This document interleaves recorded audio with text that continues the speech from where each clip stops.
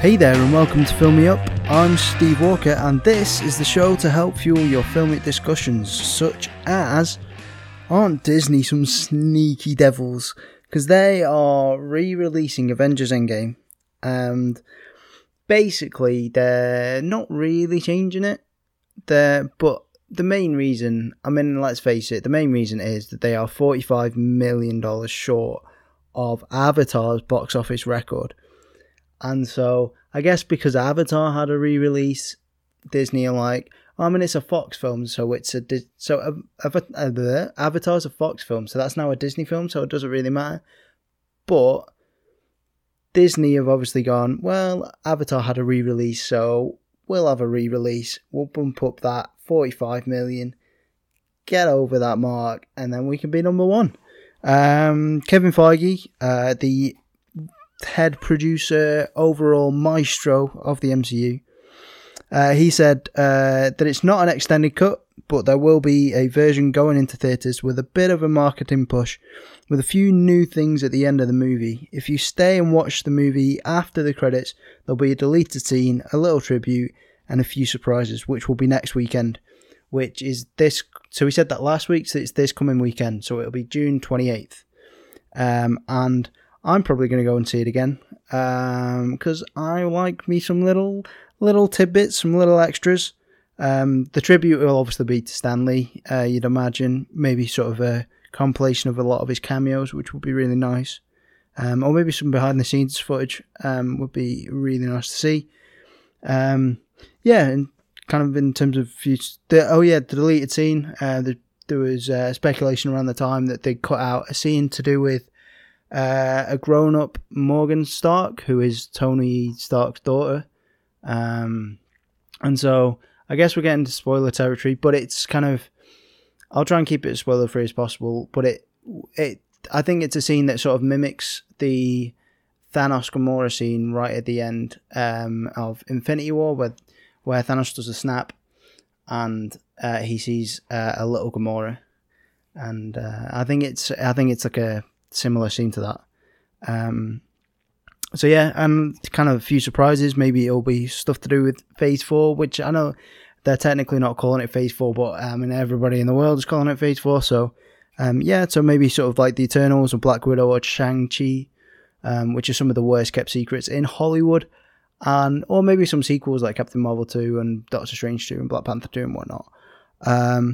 Or there's also been talk, because Keanu Reeves is everywhere right now, there's been talk that Kevin Feige apparently, just everyone at Marvel wants him in the MCU, and they've been talking to him for years, trying to find him a role, so maybe they found him a role. It is, like I say, it is peak Reeves time at the moment. He's been everywhere, like he was at E3, the big gaming convention. He's in Cyberpunk 2077, which is meant to be one of the biggest upcoming games. He's in Toy Story 4, John Wick's everywhere. He's just plastered everywhere, and everyone loves him. So, more Keanu Reeves is not a bad thing. Speaking of Toy Story 4, I went to see that this week. Yesterday, in fact. Yes, because time of recording it's Tuesday, so I actually saw it Monday. And this will be, as always, this will be spoiler free. I'm just kind of going into some broad strokes, because I feel like reviews are better for people that haven't seen the film. Like if you've seen the film, you know what you think of it, and you kind of want to know if it's worth seeing. Generally, I find so. There's more for those sort of people. But Toy Story 4, it's a Toy Story film. It's a Pixar film. They have a really good track record, especially with Toy Story films. And it was a really good time, like as you'd expect it to be. I'd say 3 was really good, and you didn't really have to have a 4th one, but sure, why not? It's not offensive, like it's still really good. And there was elements that I think were kind of a bit of a rehash of 3, but when you get to the 4th film in a series, there's always going to be elements like that, I guess. And they brought Bo Peep back, and the way that they did that, they made her this really cool, badass female character, which is awesome to see. There's not enough of those. And you also got some really cool supporting characters like Keanu Reeves' Duke Kaboom, who's really cool, and Ducky and Bunny are very good. But I mean, like, introducing those characters means that you have slightly less focus on the existing cast, which, I don't know, it's up to you, take it or leave it. Like, they are in there, and they are, like, but you're not going to get, like, a load of Rex or Slinky or whoever, or Jesse or whatever. They are in there, but they're not that prominent. And like I say, it's sort of very much I'd say it's very much a Woody-centric story. I mean, like, all of these films basically are Woody-centric stories, but, yeah, and then you've also got Forky in there, who's like the spork, and, yeah, and like, I hope they go into Forky a bit more, like, sort of I think there was a thing in some of the marketing earlier on where he was like, I don't know whether I'm a fork or a spoon, or stuff like that, and maybe, like, sort of when does a toy become a toy, because obviously he's, like, just some craft thing that's been put together, and they sort of do that, and they sort of do it a little bit, but they don't really delve into it too much, which, I don't know, it's a bit of a shame for me, but it's fine, they just went in a different direction. Yeah, I mean, like, Toy Story is a franchise that everybody loves, and you like, if you wanted to, you could just keep making them. Like, you could definitely make a 5. Like, there's a couple of different directions you could go in, but I would say that it's a good place to leave it, even more so than the third one, and you have the sort of the risk of kind of diminishing returns. Like, if you do another one, would people want to see that? There are, like, I've seen, like, this has got mostly positive reviews, like, it's got 98% on Rotten Tomatoes and stuff, but I have seen the occasional, like, negative review, and it's, if you do more of those, you risk having more of those negative reviews, so, but I guess that's just filmmaking though. But yeah, like I say, I would like it for them just to end it here, because it's quite a nice ending point, and sort of wraps things up, and then you kind of carry on with something else, like Incredibles, or work on other stuff, like they do seem to be doing with Onward, which is like a fantasy suburban thing, and then they announced the film called, was it Soul, I think I saw the other day. So they're obviously working on other stuff, which is good to see. I don't know whether I didn't watch, like, any trailers before this or anything, but I have seen that in the I do think these were in the marketing. There is some dummies in there, like ventriloquist dummy sort of things, and, like, they are, even in Pixar 3D animation, they're still terrifying to look at, and it's still quite freaky. So, like, they're on par with, like, the Spider Doll and Sid in the first film, so they are pretty scary. But yeah, and like I say, it's a Pixar film, so it's also got great themes and messages. And it's just a really well-made film. Lots of great funny moments, some really good direction, and yeah. But I mean, like I say, it's a Toy Story film, so you're probably going to see it if you were going to see it, and if you weren't going to see it, you're not going to be persuaded by this, really. But yeah, I mean, if you haven't seen them, it's definitely something that you should get into. They are great films. They're not just kids' films. They are definitely for everybody. And the Toy Story is what put Pixar on the map. So. Yeah, I definitely get into them, get stuck in. And talking of getting stuck in, we're going to get stuck into another series, which is Bad Boys, which is a series that I think I'd watched the first one before a while ago, but I couldn't really remember it, and I hadn't watched the second one, and we'll get into it. They're some films made by Michael Bay, and we'll go with that. I mean, I like some of his films, to be fair. Like, The Rock is pretty good. That's a pretty good film, and 13 Hours is a really good film. Like, he does a lot of, like, war stuff well. So when he makes a war film, like, it's really good. But then if you put him in and if he makes another film, he just puts military stuff in there for no reason. It makes no sense. Like Transformers, which, I mean, the first one was okay, but then they got worse and worse, and yeah. So Bad Boys. So yeah, the first one. So I've taken these synopses. Synopses. I think it's synopses with an E. I've taken them just from Wikipedia. So this is. So this is as white as you can be, though. Two hip detectives impersonate each other to protect a murder witness while investigating a case of stolen heroin. Now that two hip detectives. This first one's not too bad. The story's pretty tight. It's quite straightforward. I mean, it's kind of over the top, but it's a Michael Bay film. It's his first film, even from the off, it's like explosions, gunfights, all this stuff, and stuff. So yeah, I mean, what I would say is you could just watch the first 5 minutes of the film, probably less than that, like 3 minutes before the titles roll. I think it is. They have a heist at the start where they steal some drugs, and that I think is the best bit of the film. It's well executed, it's slick, and honestly, the antagonists, it just seems really well put together, both as just a shot, like a sequence in itself, and sort of the way that they do the heist, which kind of contradicts them later on, because the antagonists, they're just generic, boring, plain antagonists that aren't very clever or smart or good.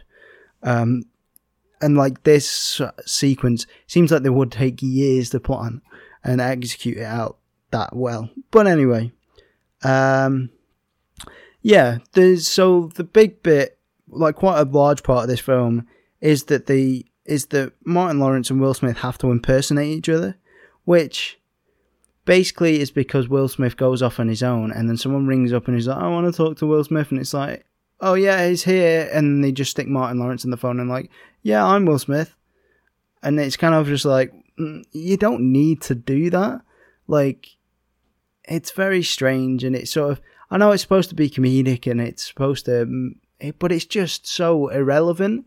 And Tia Leone, who's like the female lead in this, so they're basically doing it to fool her so that she will go along. She would only talk to Will Smith, but he's not there, so they're like, oh, well, I'm Will. But so Martin Lawrence is like, I'm Will Smith, so you can talk to me.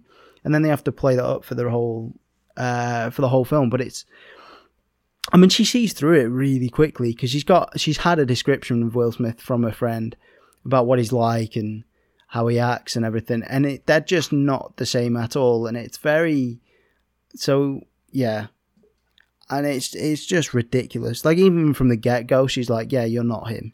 But they still do it anyway and go through with it, and it's just stupid. It's ridiculous. There is one funny scene, because they end up swapping houses for a bit, and so that they can sort of play along, because Tia Leone's staying at Will Smith's place, because he's the only cop that she trusts. And so there's a funny scene where Tia Leone convinces Martin Lawrence that Will Smith is cheating with Martin Lawrence's wife, if that makes sense.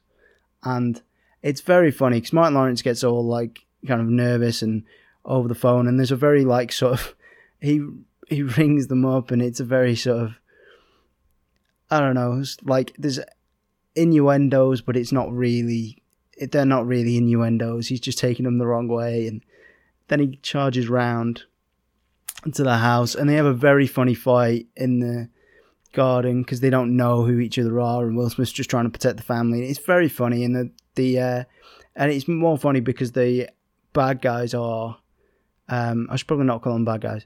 The antagonists are just sitting outside his house, just like watching him.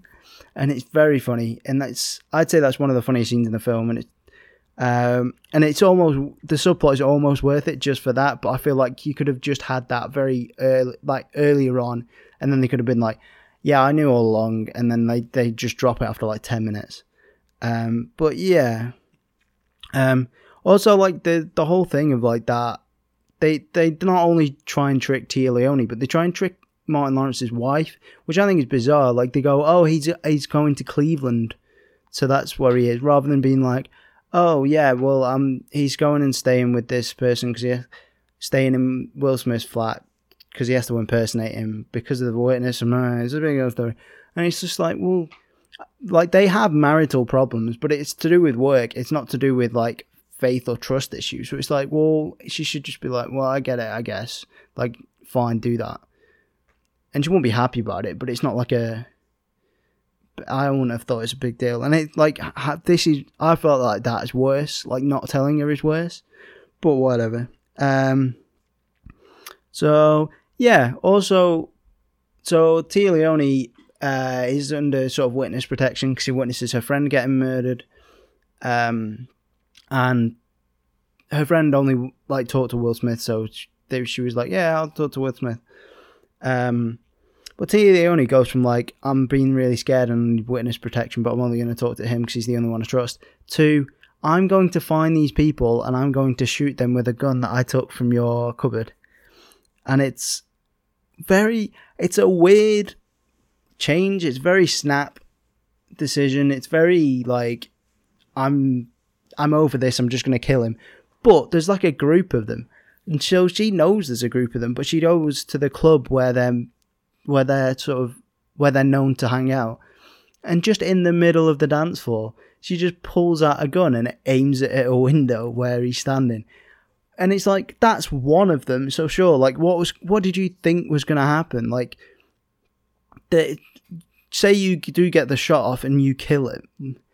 That's one of them. But then there's, like, another 4 of them that could easily shoot you down.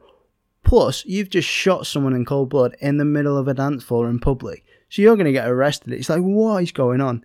And it's just a weird character choice, I understand sort of that she wants to help out and that she wants vengeance, but it's not, she doesn't seem like the vengeful type for a long time. And it's just a very strange way to go. Also in that same scene, so basically all this is, yeah, like it said in the description, it's all to do with investigating a case of stolen heroin, because the antagonist steal some heroin, and there's a bit in the lab where they use ether to cut the drugs, which basically means which after looking it up basically means that they dilute the drugs so they can so then there's more of it, so then they can sell more of it and make more money.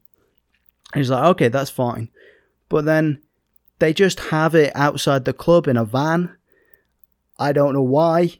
And then the bad boys, Will Smith and Martin Lawrence, end up fleeing the club. They steal this van, not knowing that it's the antagonist van, that it's the drug guy's van.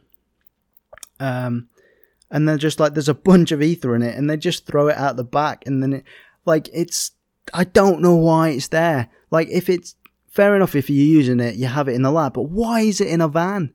I don't understand why you've got it in a van outside the club. Also, there's a scene later on where it's in a hangar, and there's just ether everywhere. It's like, what? How much ether do you need? Like, you probably only need 1 barrel for the amount of stuff that you've stolen, not like 50. And why are you just leaving barrels of ether everywhere? This is crazy. The scene in the lab, like, it's just like, here's the lab, and then that's it. Like, you have no idea where this lab is in comparison to anything else. Like, it could be under the hangar, and you're like, okay, that sort of makes sense. But then again, why have you got it in a van outside the club then? Like, why is it? It makes no sense whatsoever.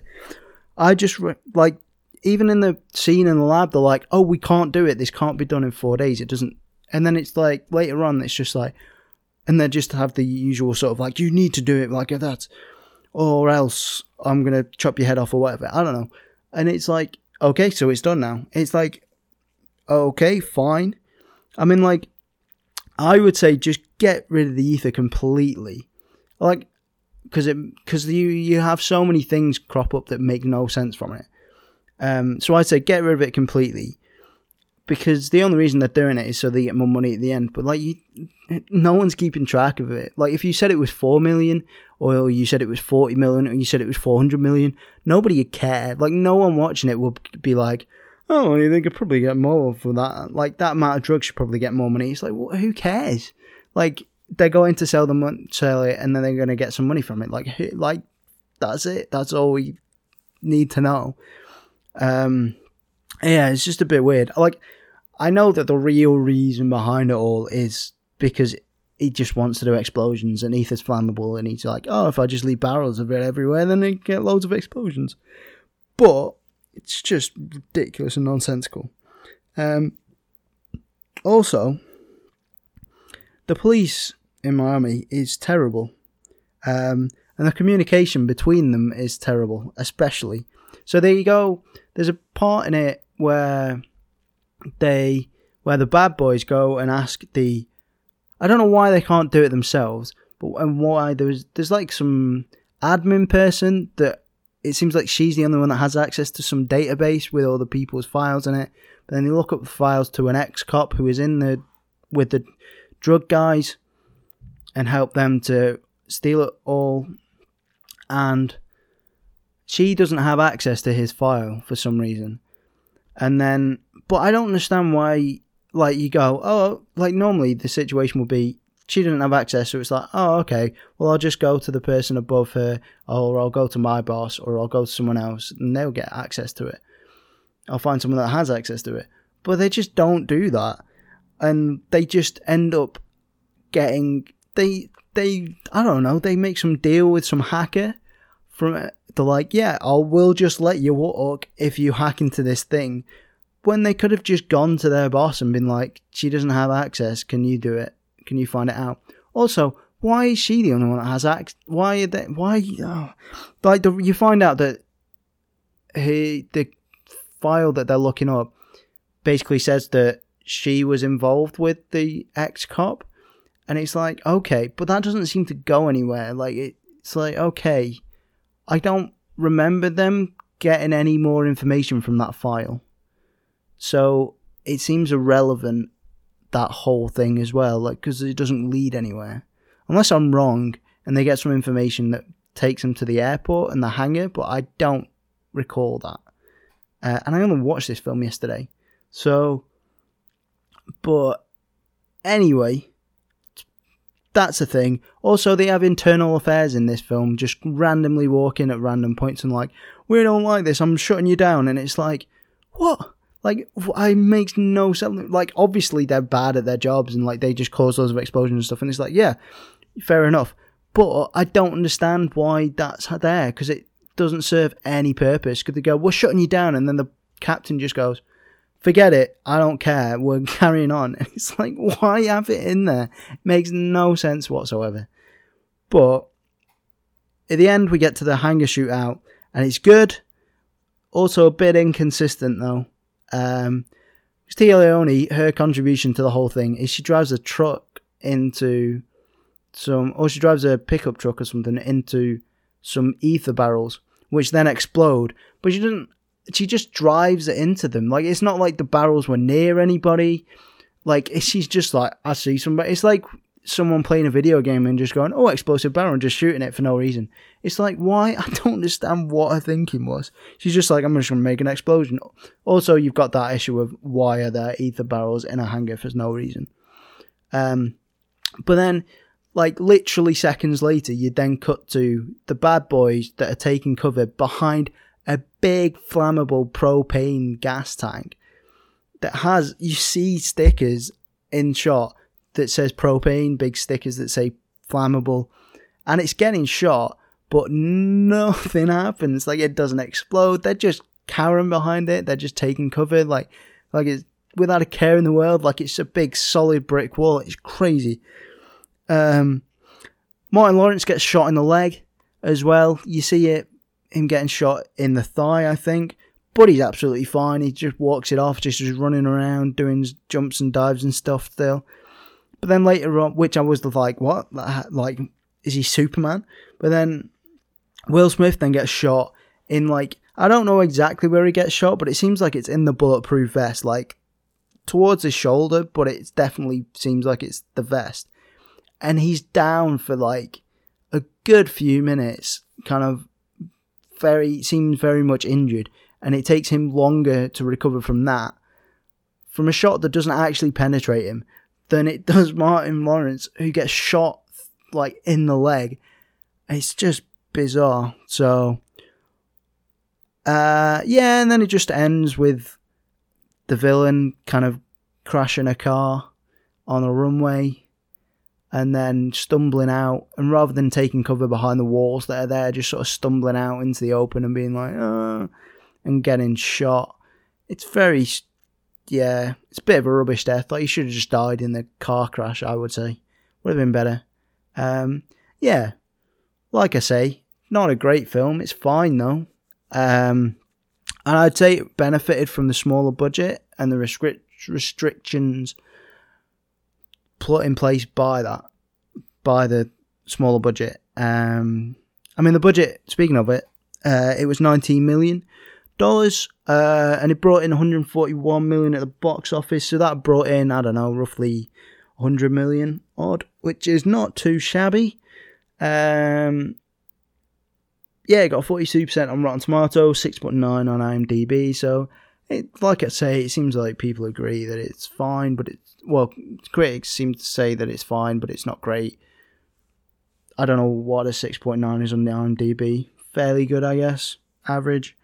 But, yeah, so then you go from this kind of film that's kind of fine, but has a few elements that are a bit annoying and some weird plot things, to Bad Boys 2, summarised as two loose cannon narcotics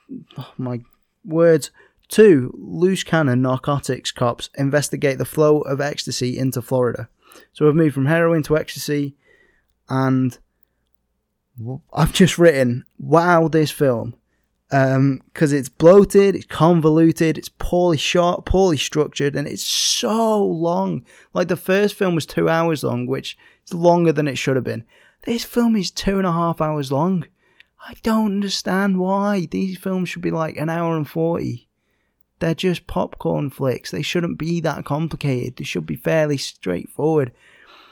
And this film went from $90 million budget to $130, which is absolutely insane. It did make $273 million at the box office, but when you take into account your marketing and everything, it's only made about $13 million. Like, it's just bonkers.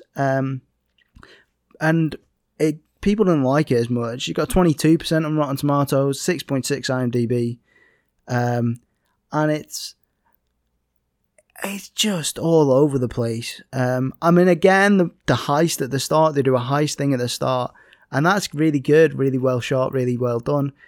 Just, that's definitely the best bit again. And then after that, you start with, there's a botched operation where they try and infiltrate this KKK meeting, because that's part of the operation, apparently. Some KKK drug dealers, which again makes no sense.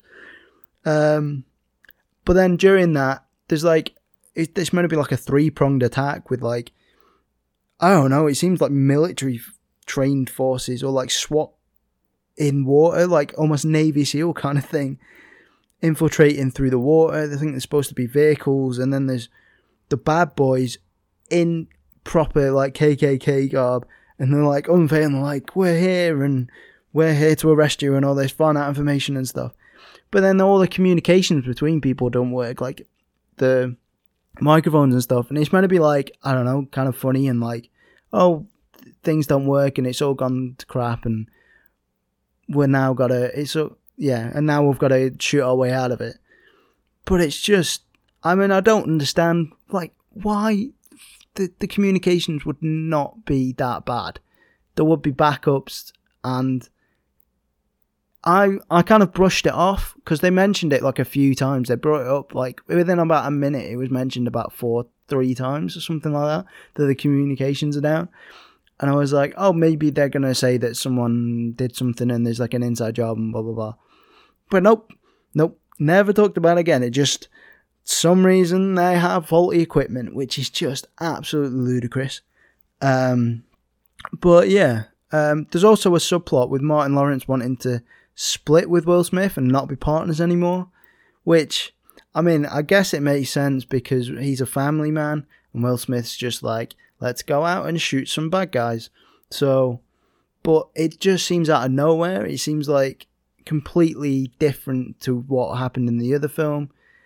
And I know it's supposed to be later, but it doesn't seem like they've talked about it because Martin Lawrence is like keeping it a secret from Will Smith. that he's putting in a transfer, and it's like, why are you keeping it a secret? Speaking of secrets, Will Smith is also in a secret relationship with Sid, who is Martin Lawrence's sister, who is introduced in this film. She's a DEA agent from New York, I think it is,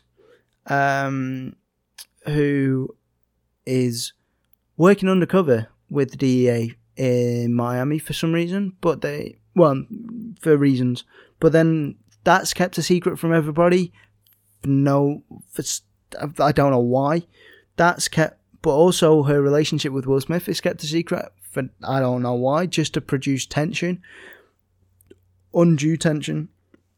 And then after she's introduced and they have a thing, you then cut to a scene where she has a meeting and she's partway through this undercover operation. You're like, oh, is she the bad guy? And then it's like, oh no, she's undercover. And then there's a whole kind of action sequence where they try and, I don't know. This scene was, honestly, I didn't really know what was going on. I think they were transporting some cash across the town because she was supposed to be laundering the money for them, for the Cuban people who are bringing in the ecstasy, and there's some Russians involved within that group as well. But then there's some Haitians that find out about the money, so they're trying to get the money, and then there's DEA involved, and then the bad boys just are there, so they're like, oh, Sid's doing something, let's help her. So then you've got all these different parties, and it cuts to people, and then some people are surveilling, some people are doing this, but you have no idea who's with who, or like how anyone's got any information about anything that's going on, and you've just got cars driving, and I'm like, I don't know who's chasing who's got money, what's going on, why people are trying to kill people. I have just no idea what's going on. There's a boat in this thing that comes off. It's definitely like a scene that they're like, let's just put loads of action in it. But it makes no sense whatsoever. It's so badly shot and edited and so convoluted and complex. And it goes on for forever. Like, I thought, like, oh, maybe it's like a 5-minute scene or something, and then you get and then we'll get some explanation after, but it's like 20 minutes or something like that. Well, it feels like 20 minutes, and it's just so bizarre, and I had no idea what was happening. And there's just lots of explosions and crashes and stuff, and then the bad boys are in trouble for interfering and causing problems. Even though they didn't really do anything, they just drove around for a bit. And then basically at the end of that, the bad boys go and find the Haiti gangsters so they can tell them about something. I don't know. To find out some information about where the drugs are coming from. And then they find out that it's this Cuban guy, Tapia.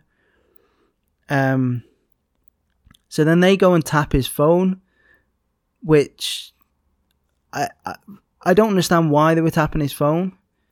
It's illegal for a start as well, from the looks of it. It sounds like, so they go and tap his phone so they can work out some schedule about who's coming and going from the house. So they can go undercover into the house and put some cameras in to find out more information, which I don't really...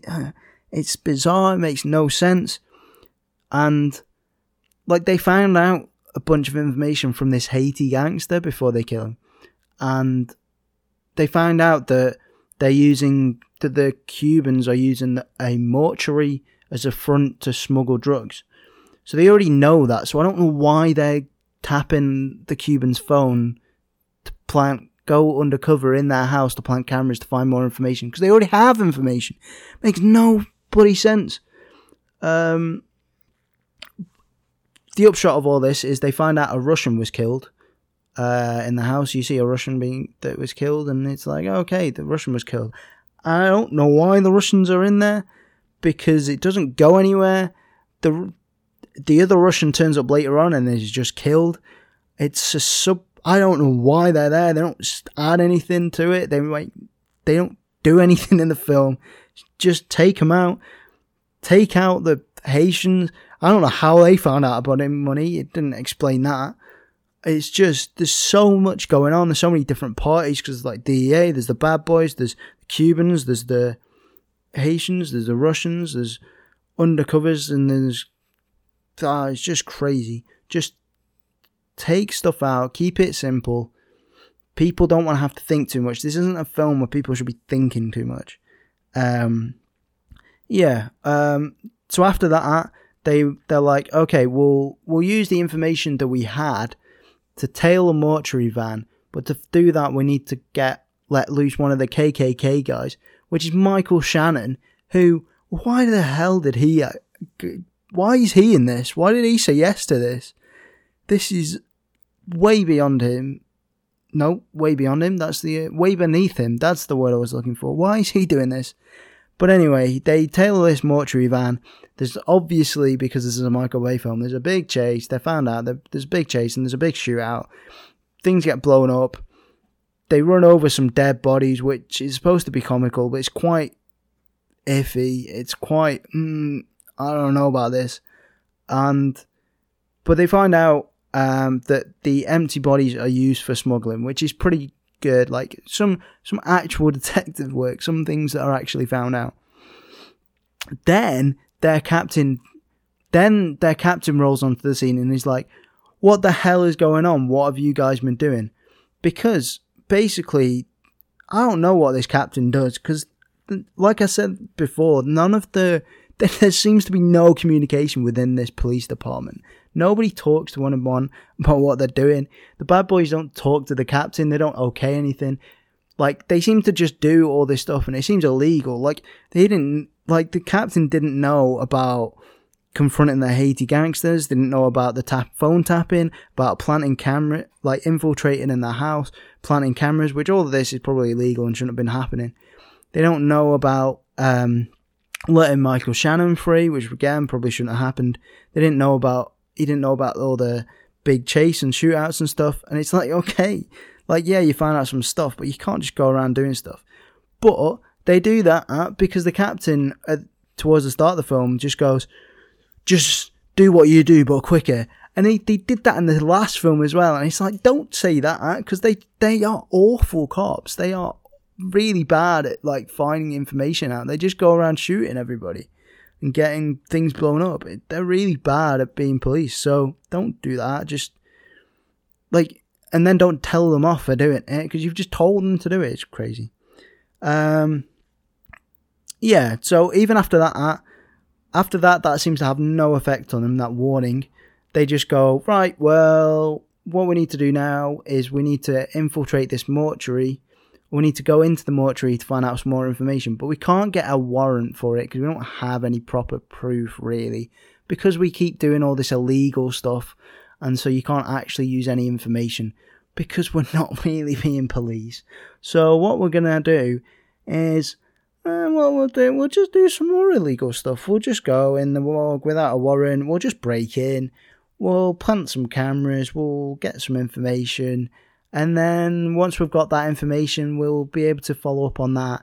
I mean, it's not going to be official information. You can't really use it to like prosecute anybody, but we could use it to find some out and kill them, I guess. So I guess that's their end goal. Like, it doesn't seem like they have any intention of like getting evidence to like be able to prosecute. It's just ridiculous. Yeah, they do all that without telling a captain.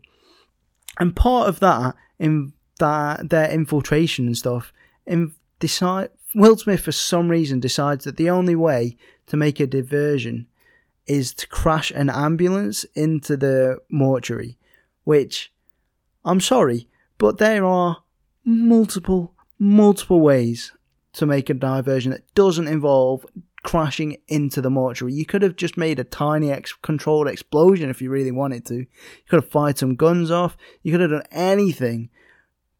Why crash into the mortuary? It makes no sense.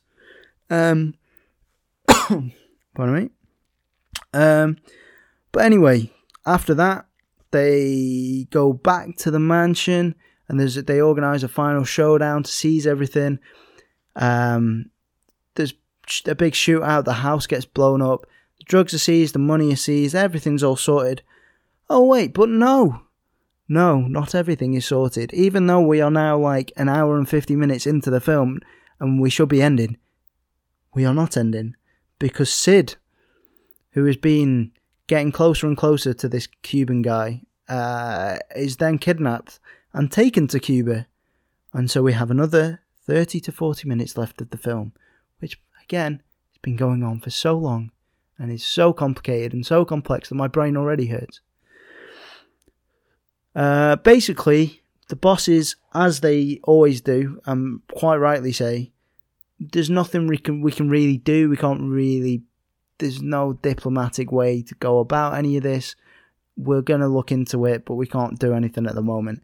And everyone's like, oh, we can't wait. Let's just go now. And they just disobey all the orders from their bosses. Not just the bad boys, but like half the police department and the DEA are just like, we're going to come with you as well. So there's like 20 guys just going over to save one woman, which I was like, I guess like you could have like a 4-man small team just infiltrate without much problem, but like a 20-man team. And then it ends with like the bad boys and Sid fleeing to Guantanamo Bay after a huge shootout with military and stuff. Like I think the whole like last, like I don't even know what you call it, like fifth with the in Cuba seems just like an excuse for Michael Bay to use the military, because I think he has some weird like contract with the military. That's why he uses them in all his films and stuff.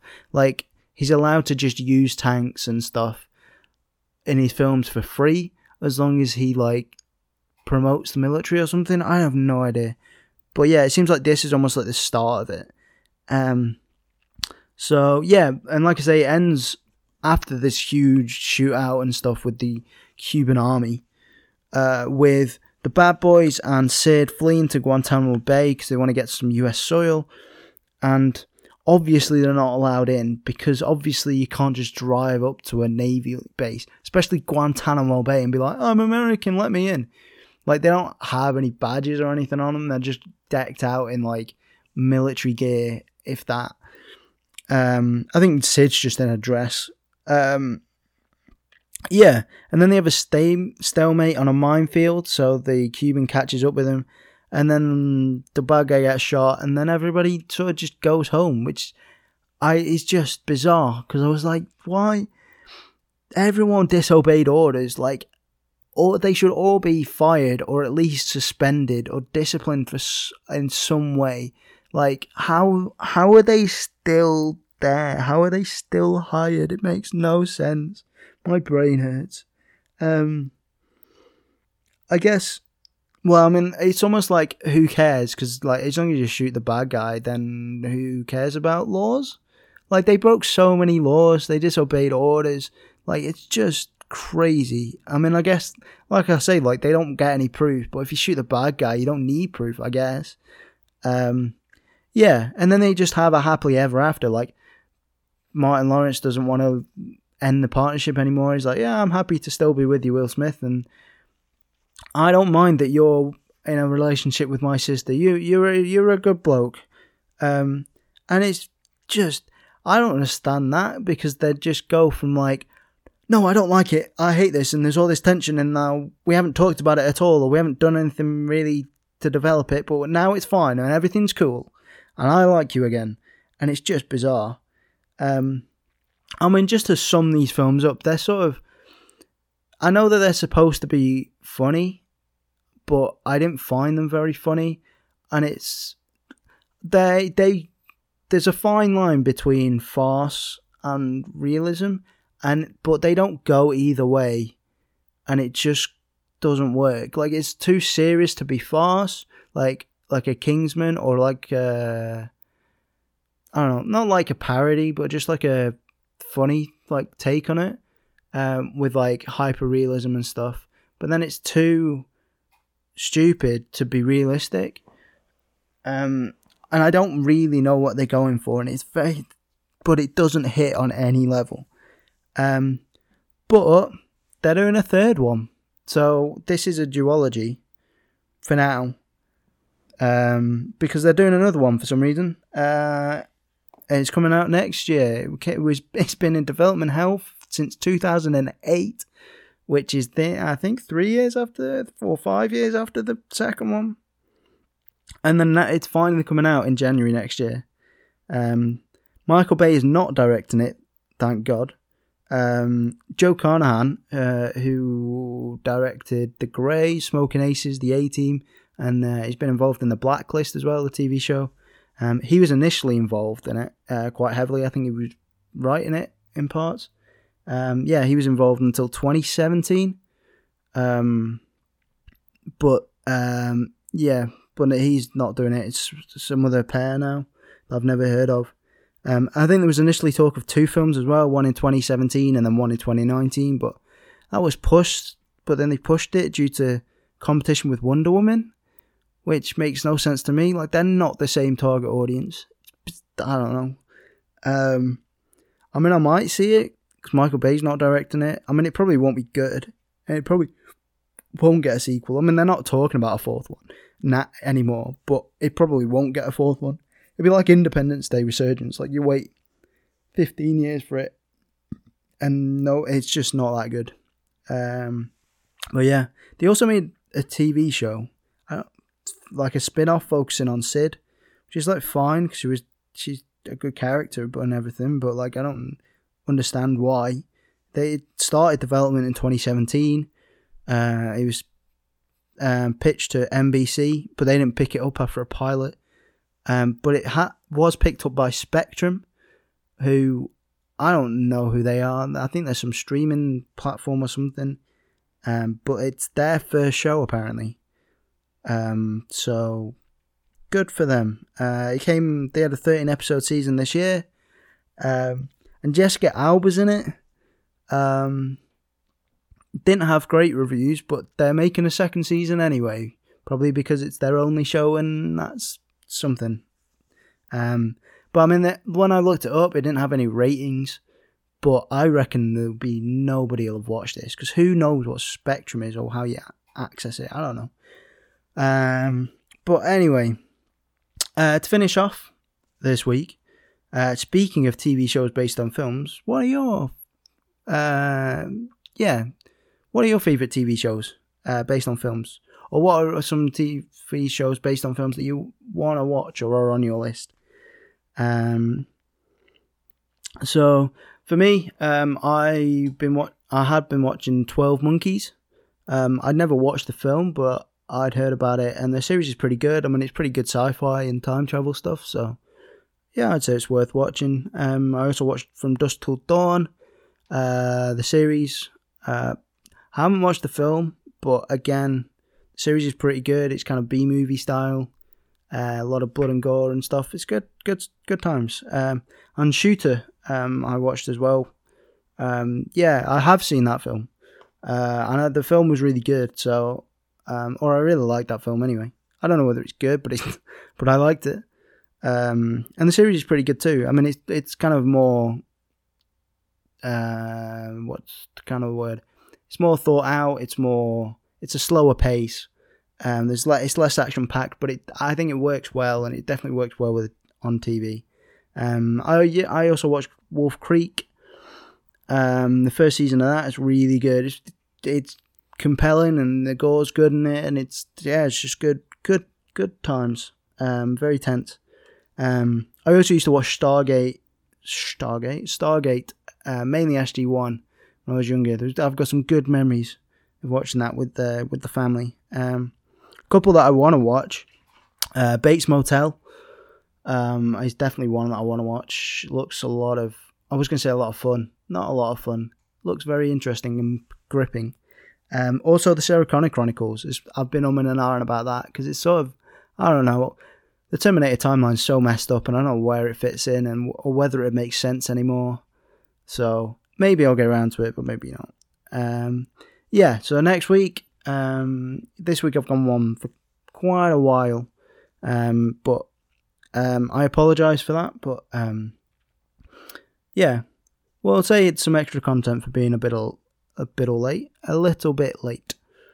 Next week I'm going to be talking about Another Time, and it'll be what if Christopher Nolan directed the Spider-Man trilogy, and then what if, in contrast to that, what if Sam Raimi directed the Dark Knight trilogy? So we'll just switch those directors around for those trilogies and see what happens. I'm still working on different things, testing stuff out, whether things work or not. The thing that seems to work quite a lot and works well is the Other Time stuff. The film universe stuff was probably didn't work out so well because you kind of need to watch all those films for it to make sense. What else? And the films of whatever month it is, I'm probably going to stop doing that because just because I talk about all these films that come out each week anyway, so you don't want to hear about it twice. He's just saying the same stuff again. So but we'll keep going. Maybe look at another duology soon. I might put up another poll, or I might just choose this time. Stay tuned for that. Thanks very much for listening. Once again, if you want to get in touch, just let me know that you like the show, or if there's anything that you want me to do more or less or whatever. Then you can find me on Twitter at AllOutWalker. You can find me on Facebook at facebook.com/filmmeuppod, or you can do the good old-fashioned email at filmmeuppod@outlook.com. Thanks again for listening. I really appreciate it. And I'll see you next week. Bye.